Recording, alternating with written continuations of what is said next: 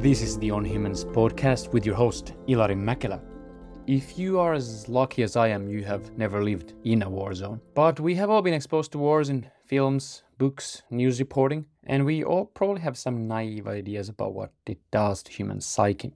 Now, if asked what does war do to human mind, most of us would probably say the war traumatizes. We might add that war risks diminishing our humaneness by normalizing violence and demonizing the enemy. And I would certainly have said so, and to some extent, of course, still do. But I was recently asked to interview anthropologist Greta Uehling, who made me rethink these simple answers. Uehling is the author of the book Everyday War, which is based on her studies in Ukraine. Now, it's worth saying that she's been studying Ukraine long before the full-scale invasion started in 2022, focusing mainly on the Donbas region, where the war has really been going on for soon 10 years now. And building on over 150 interviews, she really chronicles with great nuance how war can be traumatizing, often is traumatizing, yes, but can also allow people to find meaning in novel relationships of care, compassion, community. And while these acts of care are often contained within one side alone, they do not always end there.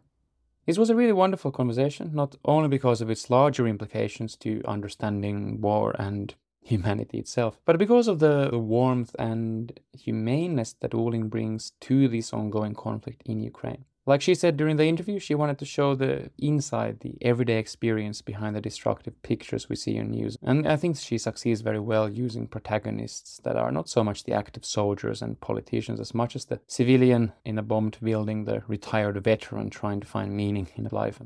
In other words, the average person, if there ever was one. I hope that you enjoy our conversation. Now, before we start, I do want to remind that researching, interviewing, editing the show takes up a lot of time and resources. Now, if you have just discovered the show or you only come here sporadically, then please sit back and enjoy. But if you are a regular listener, you appreciate the offering here, and you do want to become more involved in supporting the show and making it more financially sustainable, you can now do so. The episode description will have a link to my Patreon account where you can become a monthly donor. I do want to take time also here to acknowledge those who have already answered the call, hopped on board, and become Patreon supporters.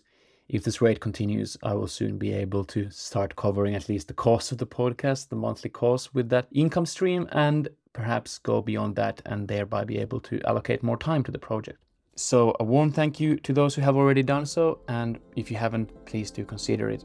But let's leave the practicalities aside for now. Of course, my most important wish as always is that you enjoy and learn something from this conversation with Greta Uehling. Dr. Greta Uehling, welcome to On Humans. Thank you for having me. And congratulations on your new book, Everyday War. It's quite a time to write a book about how war influences the lives of everyday people in places such as, in your case, Ukraine. Was the book roughly ready before the full-scale invasion in 2022? Yeah, the book was in the publication process when the full-scale invasion took place.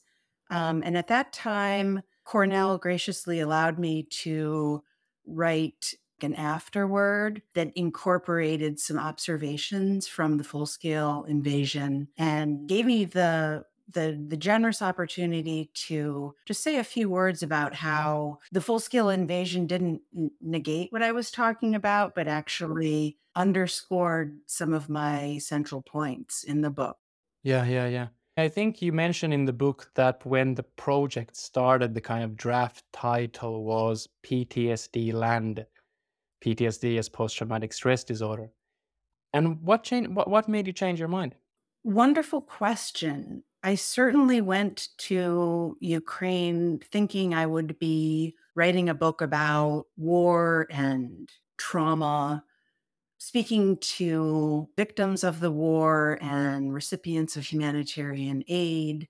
And what I found was something quite different because, as the title alludes, there's this everyday war going on that refers to the highly conscious and really creative ways that non-combatants were engaging in the war, both through their actions as well as how the war was affecting their relationships. So on the action side, Yuri opened a cafe for the rehabilitation of veterans. Alexandra drops out of her university studies to provision her father with night vision goggles and tactical gloves, knowing full well he's killing their former neighbors and friends, but she's made a decision to prioritize this caring connection that she has with him. Likewise, I mean, there's so many examples and stories about this in the book.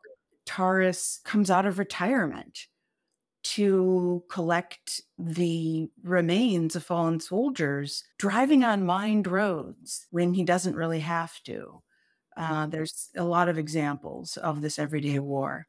Yeah, I mean, I think the idea that came to me when I was reading through was, in a way, the easy way to think about war is that war is cruelty and care is peace.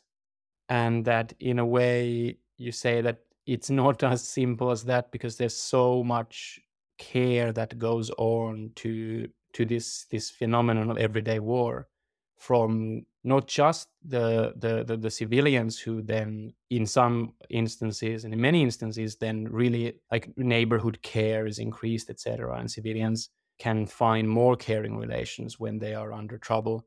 But also that with the soldiers, it's not a kind of thirst for blood and thirst for cruelty that drives, but often some kind of an idea of those people that they are fighting for, right?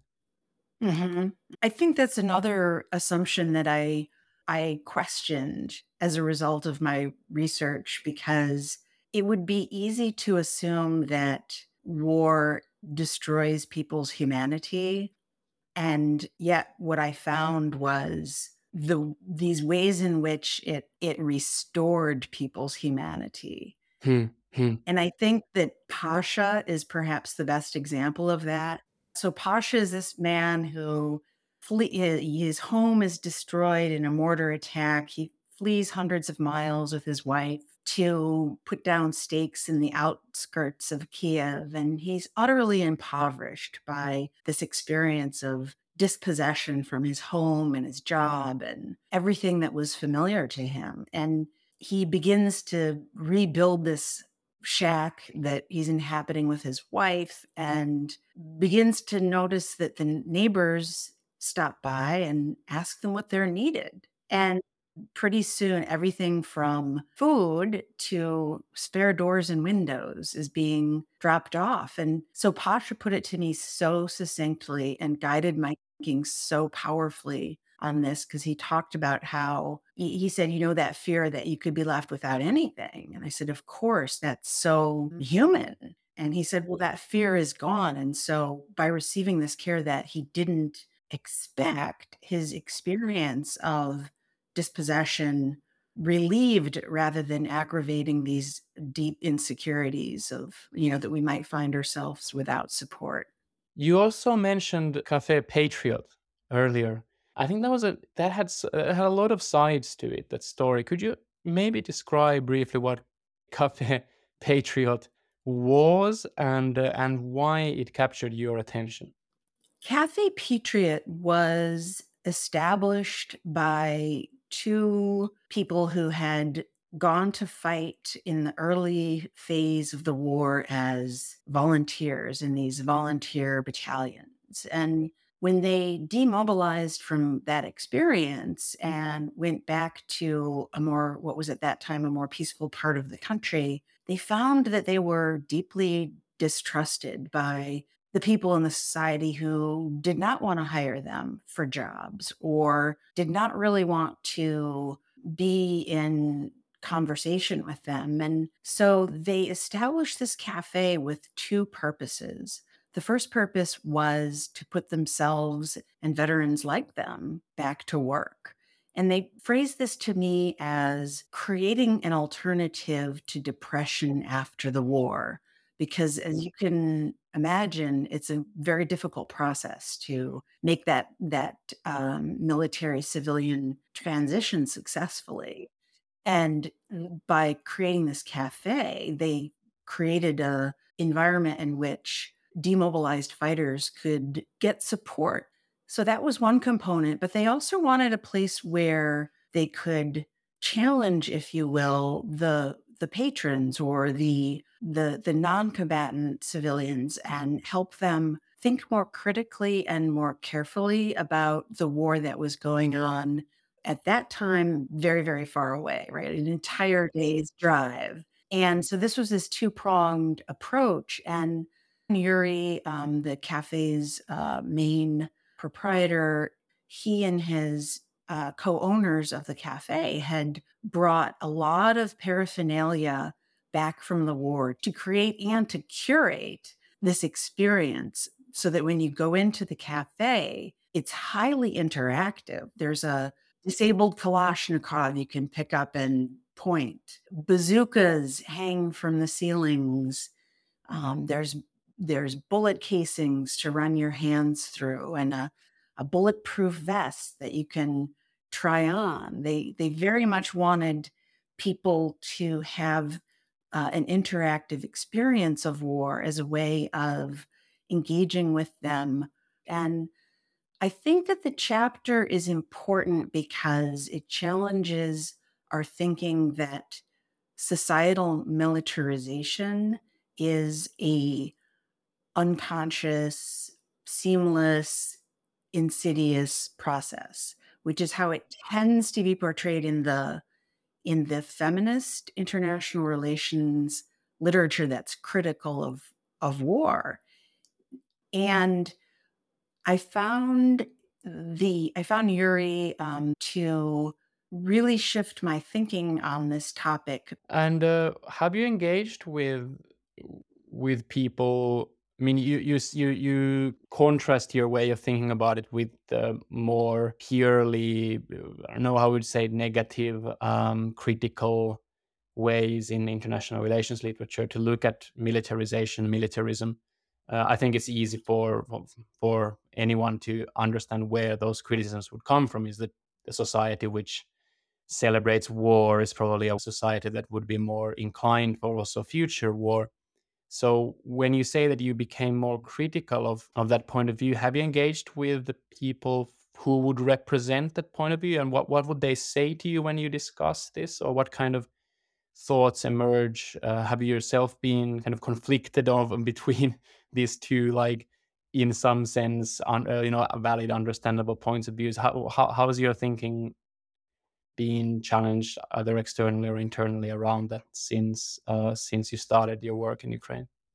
That's a good question. I have engaged with them, and I think we agree about this fundamental idea that you just mentioned, that society should be very reluctant to adopt an ethos in which the way to resolve a conflict or a contradiction is militarily, as opposed to dialogue and negotiation. I have no argument with that philosophical stance that peace is better than war and that nonviolent methods of conflict resolution are far superior to violent ones. So we agree on that fundamental point. And I see my work as more complementary now than corrective, to basically make the point that it would there's a lot to gain from looking at how people very consciously craft their world, as opposed to assuming that they are influenced by the society around them. Right. So I'm very interested in this idea of how people consciously and deliberately and strategically interact with their environment. And perhaps one of the ways that it became most clear to me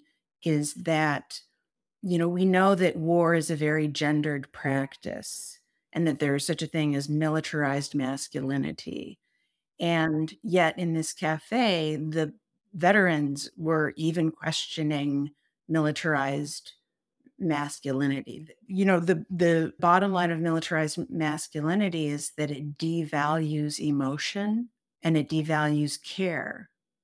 And they had found a space in that cafe for valuing their own emotions, of caring for other soldiers, of caring for their mental well-being, of wanting to attend to issues like post-traumatic depressions and all of the mental health sequelae of war.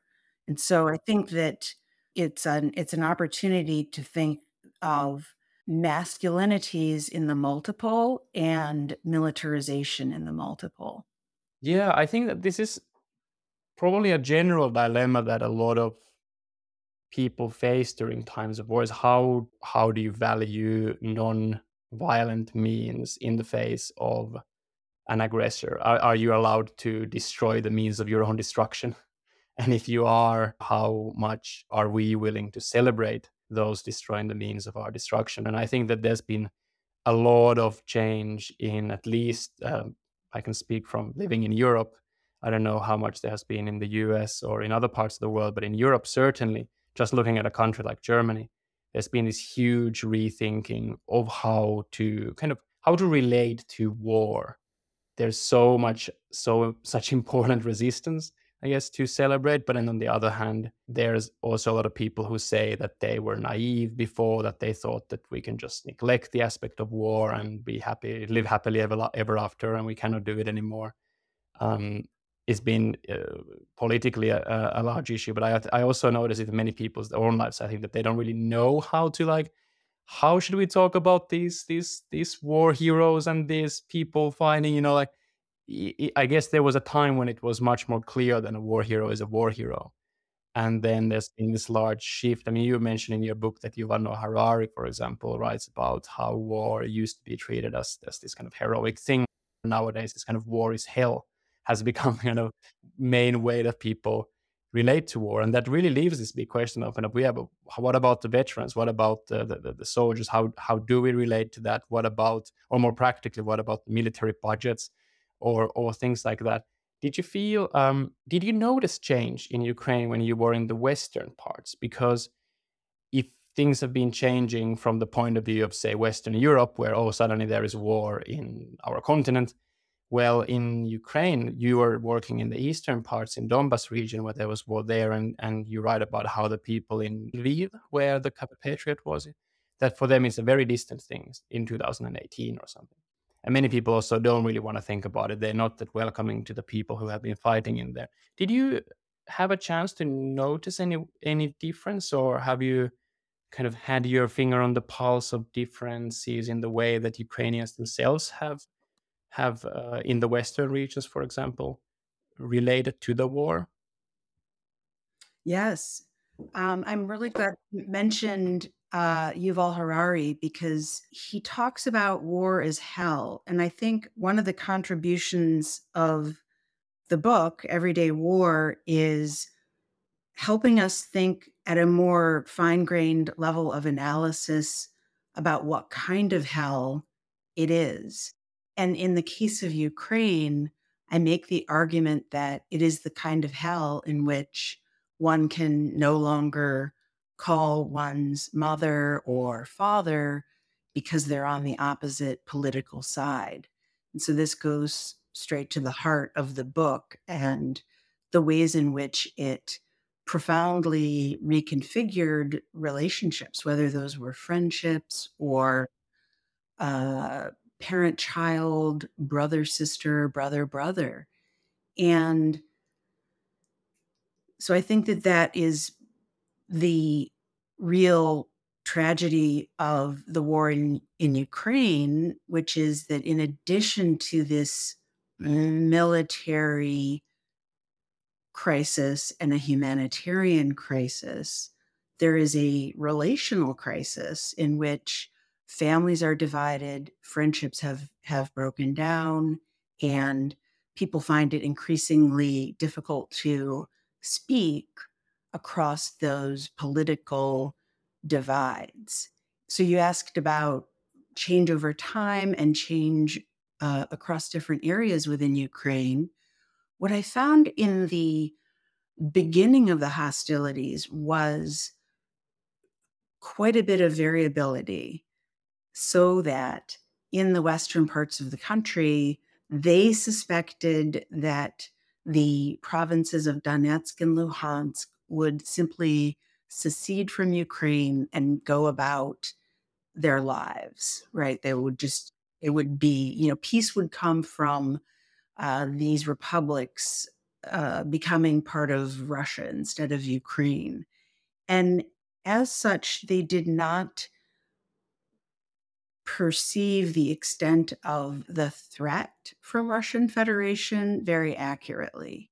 I think that the proprietors of Cafe Patriot did see the threat from Russia much more realistically, which is that Russia was not going to stop with those two republics. And this is really the fundamental change that came with the full-scale invasion in 2022, which is that the country became much more unified around defending the territory. And I think that's a very important development for Ukraine as a country, because whereas when I was doing my work, people were quite skeptical of what the government was up to, they have become much more supportive of their government, and they have embraced a civic Ukrainian identity that is independent of ethnicity and is organized around a set of values, the value placed on freedom, the value placed on democracy. And I trace quite a bit of this in the book when I talk about shifts in priorities and values. For example, there's a chapter on, well, I mentioned a few minutes ago, I mentioned Taurus, who ended his blissful retirement to drive on mined roads and collect remains unpaid at his own expense using, equipment that he had brought from home. And I was very interested in better understanding what motivated him to take those risks upon himself. And his explanation had to do with care, first and foremost. It was the least he could do, was how he explained it to me. It was what anybody in my position would do, is what you do what you can to defend your country. But also more broadly, people described it to me in terms of a shift in their ethics and a shift in their values. The person who was perhaps most explicit about that was the humanitarian that I refer to as Carrillo in the book. He's the one I introduced him at the very beginning as, driving in his SUV to get supplies in the capital. But then later in the book, by the end of the book, he's using those vans that were bringing human remains out to bring insulin, pediatric insulin specifically, into the Russian controlled territory on the premise that the children had to be treated as children. And he basically explained this idea that, if in the past, under the Soviet Union, human life was dispensable, you could leave those remains in the field because they're soldiers and they're dispensable. Over time, there was a shift in values in Ukraine, and I'm probably describing it too starkly, but there was a real embrace of the value of each and every life. So that was Carrillo's explanation to me, and it was, for him, it was quite personal, right? He talked about his trajectory of valuing his business prospects, valuing the bottom line economically in his daily work, and then shifting into thinking more in terms of the value of other people's survival and the value of those children as children. But there is an interesting tension there, isn't there? Because on the one hand, if we start from this idea that war is not just a PTSD land, that it it simplifies too much, and it only sees the suffering of individuals, not all the interesting things that people like, kind of the ways that people find meaning in a difficult situation. And actually, many people find something completely new. They find this, like Pasha, who finds his neighbors just bringing things to him when he needs them. And sometimes this goes even across enemy lines. The children are getting insulin on one territory from the enemies, who are there collecting as volunteers the remains of the soldiers, and you have all of these incredibly kind of brave and caring and in many ways noble, beautiful moments that emerge. But on the other hand, like you said earlier, it can also tear the most kind of classic caring institution, which is the family. It can tear families apart. I remember there was one story in the book of a young family who's a was it that their parents and extended family did not want to offer them a place to stay when they had to leave because they were seen as pro-Ukraine and the rest of the family was pro-Russian, and so that in a way Pasha gets help from these strangers around him because they're seen as being part of the same side. On the other hand, there are those who don't even get help from their family anymore because they are seen as being on the wrong side. But it's not even as simple as that because there are these bridges. Yeah, I think that you articulate that well, that there's a tension between the care and the war. And in the book, I explore how the everyday war produced these ethics of care, which was, this moral thinking about human vulnerability, the difficult choices. Do you cook for the internally displaced in the shelter or one's family at home? And these are, of course, consequential choices that reflect people's thinking about what matters most. And it's a question that Paul Ricoeur also raises in his philosophy. He writes about how ethics have most fundamentally to do with how one lives well with others and for others. And so these caring responses to structural violence were an integral part of stitching life back together. But that didn't mean not engaging the war. Quite the contrary. Maybe you could tell the story of Svetlana here, and then we can try to to find some clarity in this messy situation. But Svetlana's dinner table. So Svetlana is a woman who was very reluctant to leave Donetsk. She had planned to spend her life there. She was reluctant to leave.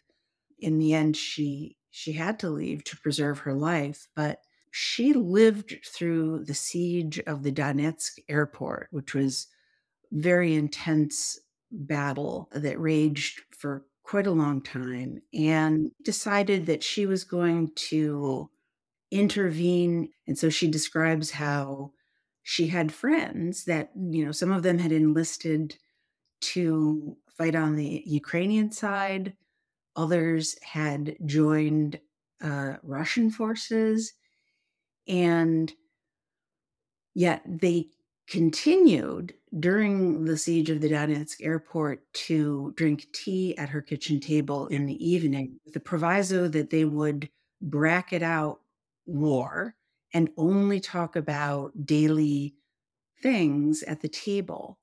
And that is what I refer to in the book as, and what there's actually quite a wonderful literature on, which is everyday peace. So these conflict calming strategies that people use to reduce conflict in the world around them as part of a process of maintaining a livable world in the hot mess that is military aggression. Were there ever soldiers from both sides at the same time at Svetlana's? That was precisely her point. That's quite a remarkable kitchen table.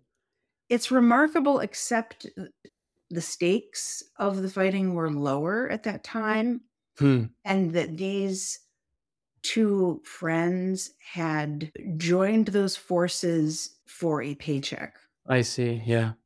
So they weren't invested ideologically in the way that people are invested today, and they aren't invested in terms of defending the very existence of their country the way they're invested today. So it was a very, very different phase.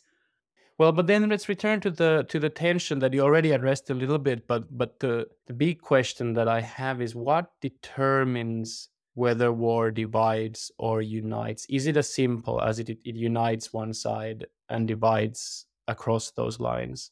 Or is there more to it than that? You sometimes see this, this illegal trafficking of insulin to the other side.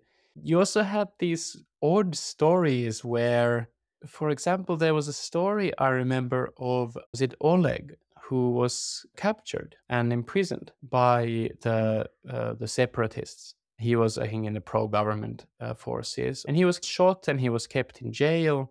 And he talks to you about how he's now Skyping with the people who captured, right? Not only as we're best buddies now, but it was also kind of practical. They are now controlling the area, and I want to go back at some point. They're going to be my neighbors.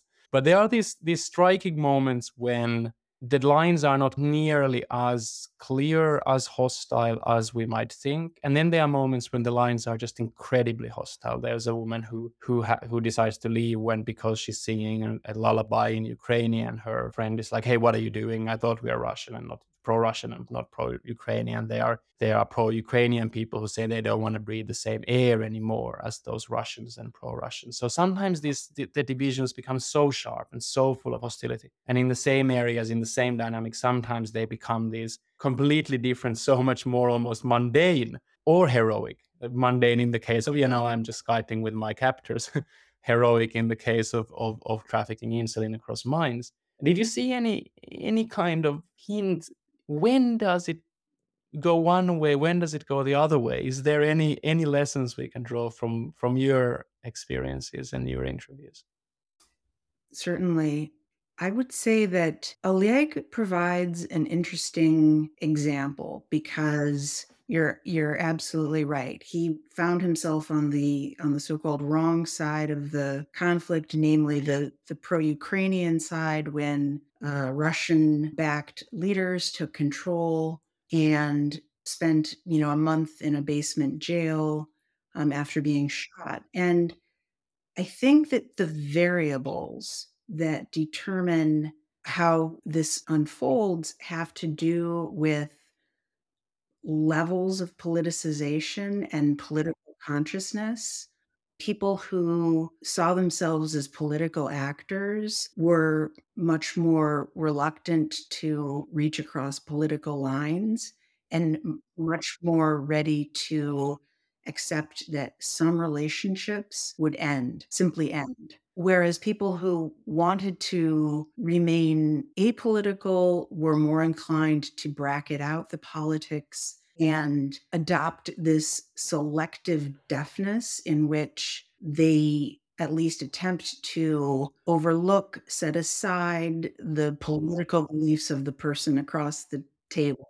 Then religion. And in what way religion? Well, Oleg was interesting because he was devoutly religious and he had come to the conclusion that this realm of justice, for lack of a better term, was above his pay grade, right? It's up to the creator to decide matters of justice and punishment and retribution and all of those complex questions. He, as a mere human being, it was simply his position to live his life and be as kind as he possibly could to the other human beings in his midst. But then the other the other variables, so we have religion, we have levels of politicization, and then we have the pure like pragmatism of everyday life, which is that Oleg wanted to return. And he knew that these political positions were continually evolving. And so it was extremely likely that the people who had shot him would change their own political opinion. And in fact, they did. Yeah, he kept the door open. And if you think about what he gained from Skyping with his former captors, when his house was broken into, they had moved from being his captors to being, the police and the authorities. They were in a wonderful position to resecure his house, jump the battery on his car, check and make sure the perimeter of his house was secure, all of those wonderful things that were in his interest ultimately. That's actually quite funny. But the politicization is interesting, and I guess it has a little bit of a potentially troubling undertone, which is that we might think that, in a sense, for example, it would be the level of violence. Like the more violence you've experienced, the more difficult it would be to breathe the same air. But it wasn't. Uh, he got shot, and then he got nailed in the basement. Yes, I'm glad you raised that. I'm so glad you raised that because, uh, trauma presents a whole additional and extremely important layer here. So if we can add to politicization and religious convictions, we can add trauma. And I think it's could be helpful to separate an injury from trauma or violence from trauma because not all violence is traumatizing. Like some violence is traumatizing. And in Oleg's case, he was not traumatized he was not psychologically traumatized.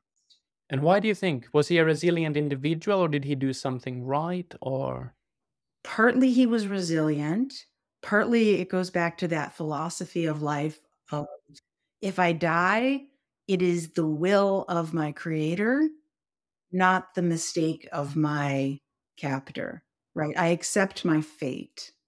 That was his philosophy. I accept anything my creator sends my way, and my task is to be the best human that I can be. But trauma, like you mentioned the woman who the lines were so sharply drawn with the woman who sang the lullaby and then was reprimanded by her friend for singing the lullaby in Ukrainian. And that's a really wonderful example because she had not been physically harmed by the military aggression against her country, but she was profoundly psychologically harmed and deeply traumatized by fleeing on multiple occasions, being a single mother who feared for her child's well-being.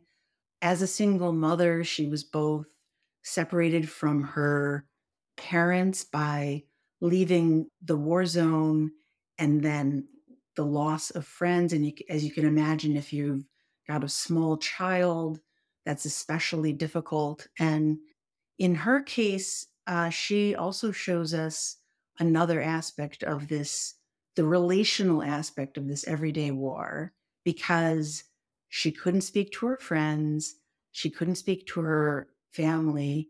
And then in her nuclear family, there was this very striking reversal of roles in which her little child became kind of like the parent when she was immobilized by trauma, and then the roles reversed back again as they began to process all of the difficult, experiences that they had had. And I was very moved by her description of how her daughter worked with her and how she worked with her daughter in this very symbiotic way where whoever was coping better helped the other one. there's another tension that I'm interested in, which is that sometimes it seems that war changes everything. Suddenly, nothing looks like it looked before. You packed your bags, you're in a new place, you can't talk with your old best friend because they're on the other side of the political divide, etc.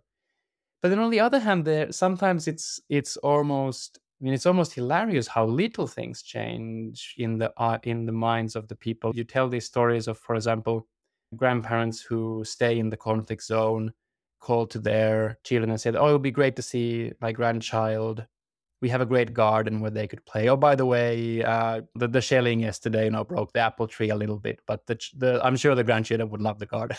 And then the response to the parents are, wait, what? I mean, you're seriously asking for your grandchildren to come there, telling that the shelling just destroyed the apple tree, but it's a lovely garden for them nevertheless. I mean, and there you can, it's almost, it's like it has become so normal that it doesn't, that the grandparents don't see this as like, as a big deal. Oh, a little bit of shelling. And there were many stories like this. And I'm wondering, where did you see, what, we earlier talked about what makes the difference between this very sharp division versus this very porous line of Skyping with your ex-captors. What about this question of when does the war change everything and suddenly everything has changed versus, oh, there was a little bit of shelling yesterday, not a big deal. Like it becomes so accustomed to it that it doesn't feel like necessarily such a big deal anymore. Mm-hmm. That's a wonderful question. And I think that it's useful to think about what is the everyday and how is the everyday established. And what I found was that there were sort of two ways of coping with war. One of them had to do with normalizing what was going on around people. So the grandparents who simply accepted that some of the branches had been blown off the apple tree, right? Would be a good example of the normalization of violence. And then there was this whole other group of people that was deeply troubled by that normalization, namely the son who said, hey, wait a minute. And this was also the case with many of the humanitarians, social workers, psychologists that I encountered who were very concerned about how the war had changed people's perceptions of risk and raised their tolerance for both risk and violence to the extent that they were no longer experiencing fear or aversion in the face of this very destructive military activity. And I think another good example of that would be I talk about towards the middle of the book and in the chapter on coping with military violence, I go into some considerable detail about a man who I called Alexei, who had been evacuated from the East. He had been too poor to relocate and survived in his apartment on minimal rations, nearly starving to death because he was only mixing a little bit of semolina flour in warm water to stay alive. And then there was that infectious process that ultimately resulted in the amputation of one of his legs. And I think he's a really good example of the normalization of violence because he talks about how when the bombing was going on, he would go out to the balcony and shake his fist at the sky and say that he could really, what was left for him was to pray to die quickly as opposed to experiencing a long period of suffering. And this is the part of the book where I go to the discussion of what agency means in a war zone, which is very different than what agency means in a country that's not at war. And Alexei is a really good example of that because as far as he was concerned, he was an he was not a victim of war. He was not a recipient of humanitarian aid. He was an agent through and through. And he might not be able to control the timing of his death, but he was controlling the place by staying in his apartment and not evacuating. So he saw himself in quite different terms than an outsider might see him. And I think that that is the really bifocal vision that we need for understanding a country at war. It's like we need this bifocal vision that from a distance, there are things look differently than when you're in the midst of it. And I think that's kind of what I try to do in the book, also with the cover, The cover shows the inside of an apartment and a window, and that window is looking out on a landscape. And the reason that I think that the cover is important is because I try to show this war from within as opposed to the outside through the stories of the people who experienced it. And the images flowing across our computer screens and our televisions are by now numbingly familiar. A lot of them show the destruction of residential buildings from the outside.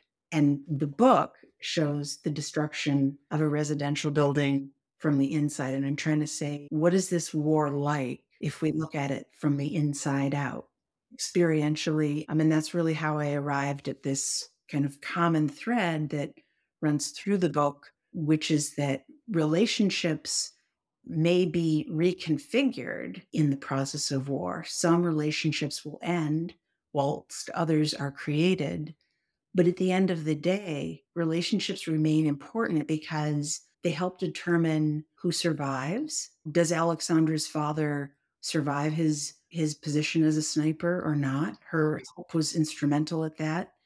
They're consequential for the dignity of the dead, right? Taurus was bringing the remains back to restore the dignity of people who had given their lives for their country. And their relationships are consequential for the well-being of the survivors. And so there's an intersectionality of relationships in which people need to recalibrate what is at the top of their priority level. Yeah, yeah. I mean, we started with the idea of it would be wrong and too simple to just call this a PTSD land, that you decided that this wasn't the only story, at least, that you wanted to tell. But as you've hinted at many times, I mean, there is a lot of trauma, and I mean, you're right that you learned about beatings in basement prisons, limbs severed by landmines, roofs blown off of homes, a billboard bluntly declaring, "quote We will not forgive and we will not forget." And so, how did it change, if or how did it shape your view on trauma, on the way people cope with these kind of horrible things, to live there and talk with people about their losses, seeing that there is more to it than just trauma, but that there is a lot of trauma. How did it shape your view about that big word that we have, that capsulates or tries to capsulate so much? So how did it change your view on trauma?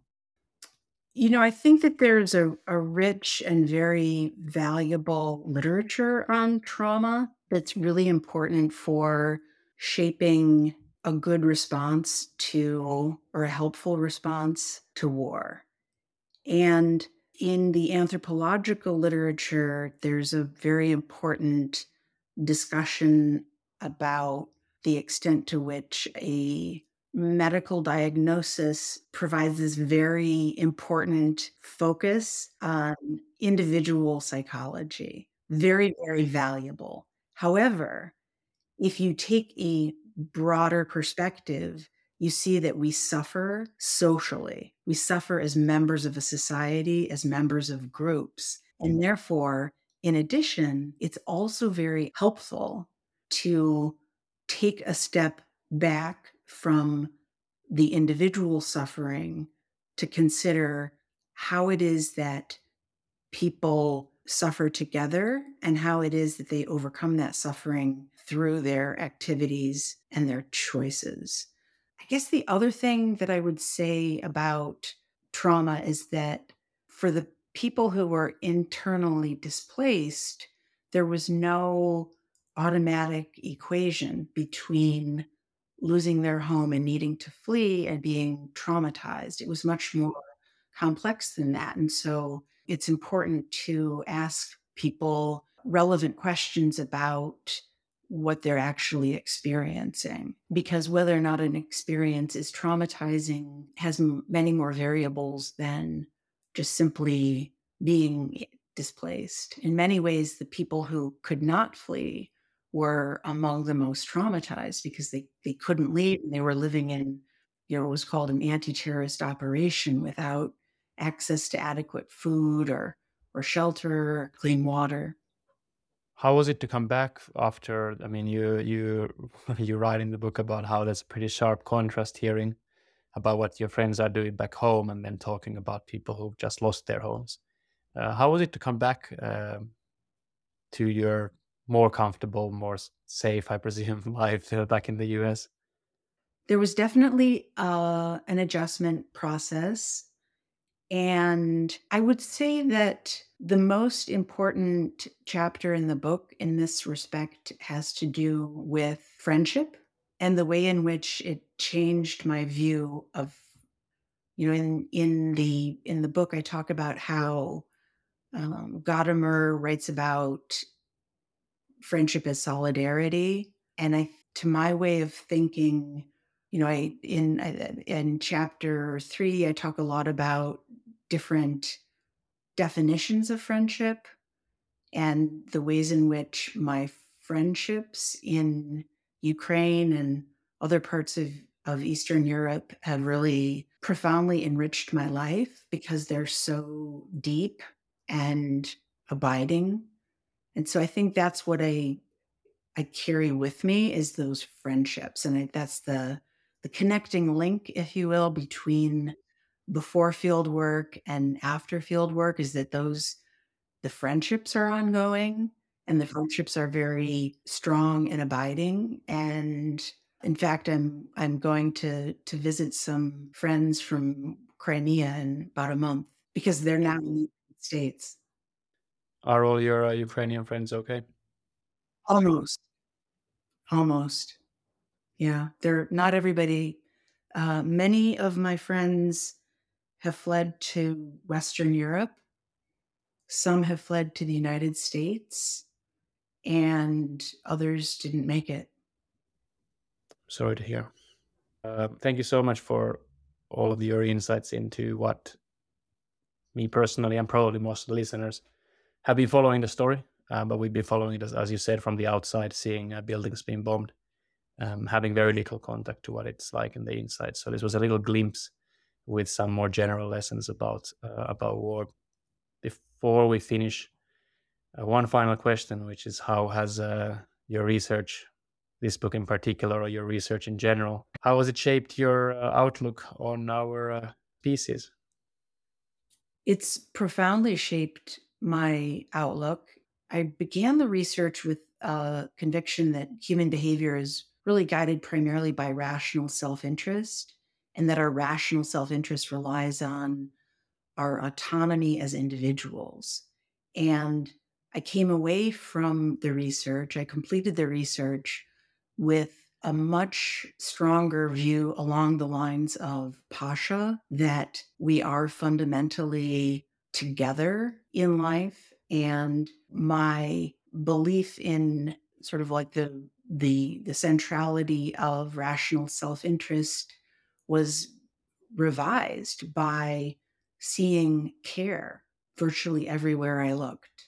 And in the places that I least expected to find it, people took tremendous risks and made enormous sacrifices to provide care because that was what they wanted to do. And that included, of course, caring for me, as I alluded to, there's really profound friendships that took shape. And so I would say that I'm more cognizant of war as not as chaos, but as planned and willed destruction, first and foremost. And then also this idea that care is everywhere and care is really who we are as a species. And no matter what happens, I came to really share Pasha's conviction that no matter what happens, it's going to be okay. Dr. Greta Uehling, your book is Everyday War, and thank you so much for your wonderful work and your generous time today. Thank you for having me. So that was it. That was the 24th episode of the On Humans podcast. I hope that you enjoyed it. If you did, then please do consider supporting the show. It can be something as simple as thinking of a friend that might enjoy the episode too, linking it to them, subscribing to the show, giving a nice review on Spotify or Apple Podcasts, etc. Or if you do want to support financially, that would be very, very warmly welcomed and appreciated. You can do it now. So via patreon.com. You can just find On Humans podcast on Patreon or follow the link in the show notes. Anyway, I hope that you decide to tune in next time. And until then, take care.